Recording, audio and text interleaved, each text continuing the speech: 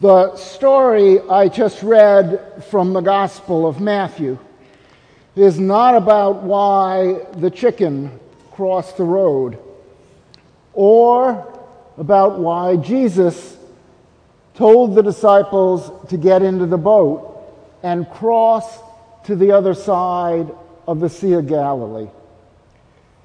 It's not a story about how Jesus defied the laws of gravity by walking on the water, or how Peter was able to do the same until he became distracted, lost his courage, looked at the storm, and began to sink.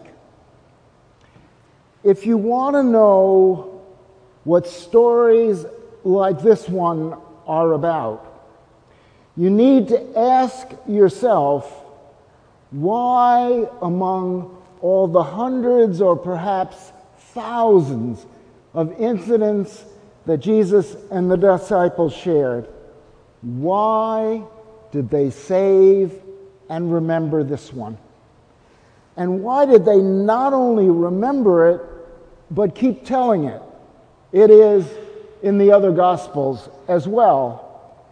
And why did Matthew, when telling it, add the part about Peter getting out of the boat and trying to walk on the water with Jesus? Briefly, they remembered this story for several reasons. One, because it is a story not just about those disciples, but about all disciples and all churches for all time. Secondly, because given the way churches are, leaders like Peter need to cause trouble. And it's about Peter and supporting him when he does. It's also an image of baptism, and it's a story that can be helpful to all of us as we go through the storms of life. So let me quite briefly, because we don't want to bore Kai Andrews, see if I can deal with all of that. Whenever you see a story in the New Testament about the disciples in the boat, you know Jesus is talking about, or the writer is talking about, the church. Jesus sent the disciples into the boat and across to the other side because the other side was different.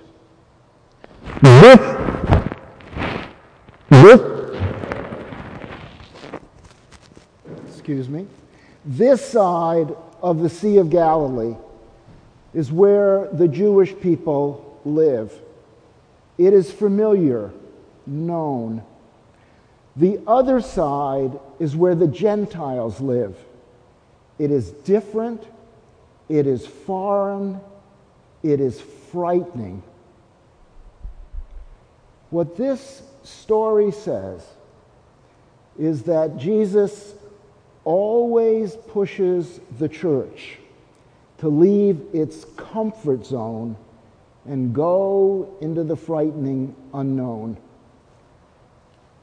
Not only those disciples, but all of you. If you do not think you are in the boat, why do you call this part of the church where you sit the nave? From navis, boat. Jesus pushed the early disciples, and Matthew, as the leader of his community, needed to push his disciples out of their comfort zone if they were to be faithful. How were they pushed? When those disciples joined the Christian community,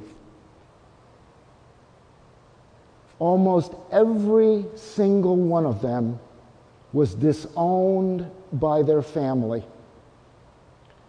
disowned, disinherited.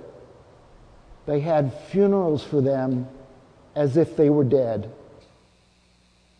Can you imagine making that kind of commitment?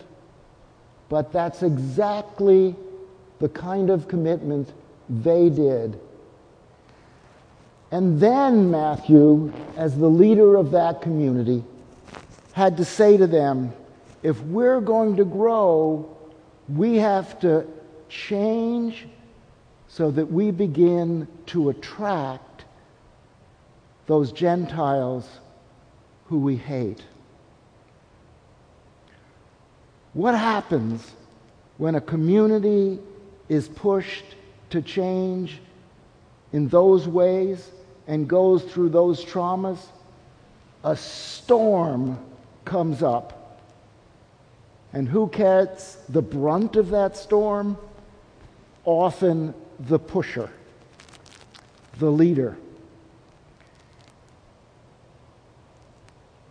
This story is for you because of St. Stephen's is going to return to the glory days, the days when there were 300 children in church school and the parking lots were full. Your next rector is going to have to push you to change. If you keep doing the same things in the same way, you'll probably get the same result, which will not be that kind of growth. So that leader is going to need to have to push you. And I hope that when she or he does, you will help them walk through that storm. This lesson is a reminder and an invitation to do exactly that. Secondly, this lesson is about baptism. The older understanding of baptism is that the Christians were the people in the boat saved from the storm. And all those people out in the waters of chaos, the storm, were lost. The Christian's responsibility to reach out to them, but those who declined are lost for all eternity. The new image of baptism, and I think this is very important, is, yes, the church is like the boat in the midst of the storms of life. And the people in that boat know they are loved by God and ultimately saved from being lost. But we also know that God equally loves all those people outside the boat. The difference is they don't know that they are loved. They don't know that God is trying to find them. The difference is that we know, and it is our responsibility, therefore, to pull on the oars, to do everything we can to bring them into the knowledge of the love of God and the wisdom of God. And so, Kai Andrews, today we welcome you into the boat. You're now going to be part of something bigger than yourself, bigger than your family. And all these people want to help you grow into that reality. And then as you get older, help you share it with others. Welcome. Now, I want to end by looking at this story from a somewhat more personal side as well. I can still remember the morning that I got a phone call from Tom Bassnight. Tom had just started attending our church and wanted me to know why, so he invited me to lunch. And at that lunch, he told me his story. He said, when I was a young boy, I sang in a lot of church choirs, and I did well academically, and I went off to private school where they had chapel every single day, and I attended every day. And then I went off to college and fell away from the church. He said, my life has been blessed. I got a great education. I found a woman. She fell in love with me, the dream of my life, and we're still very much in love. And we have 2 beautiful children. But a couple of years ago, my wife was in a serious accident, and she still many years is recovering and in pain. And my employer is talking about having to let me go. And I think my life is going to take a different turn. And I do not want to do it alone. And that's why I've joined the church. Tom had no idea of the storm that was brewing. He did lose his job. One of his children was accused of being a drug dealer. As his income went down, he had to sell the house in the neighborhood they all loved. One Sunday afternoon, I got a phone call from Tom. He had just woken up in the hospital and been given the diagnosis of leukemia. I put down the phone and drove over to the hospital to spend some time with him. We cried together for a while. And because of the wonderful human being that Tom was, we laughed together. And then he said, Ted, I want you to allow me to preach on Sunday morning. I want to tell my story to our parish members.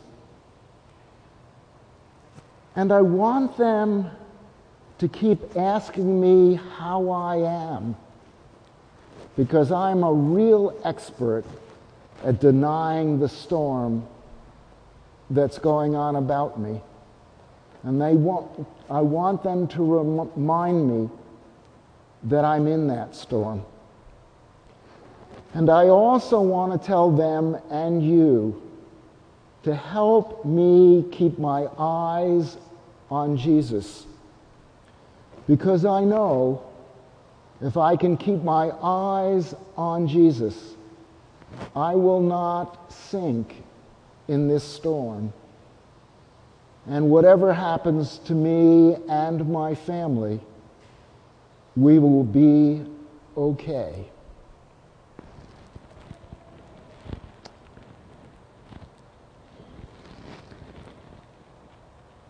When Gene Robinson was going through the storm that broke out when he was elected bishop, the first out gay bishop in the Episcopal Church, the storm raged. Tim Rich went over to Gene one afternoon at the National Convention and said, Gene, don't ever forget, sometimes God calms the storm And sometimes God calms God's Spirit in the center of the storm. Kai Andrew, we welcome you into the boat.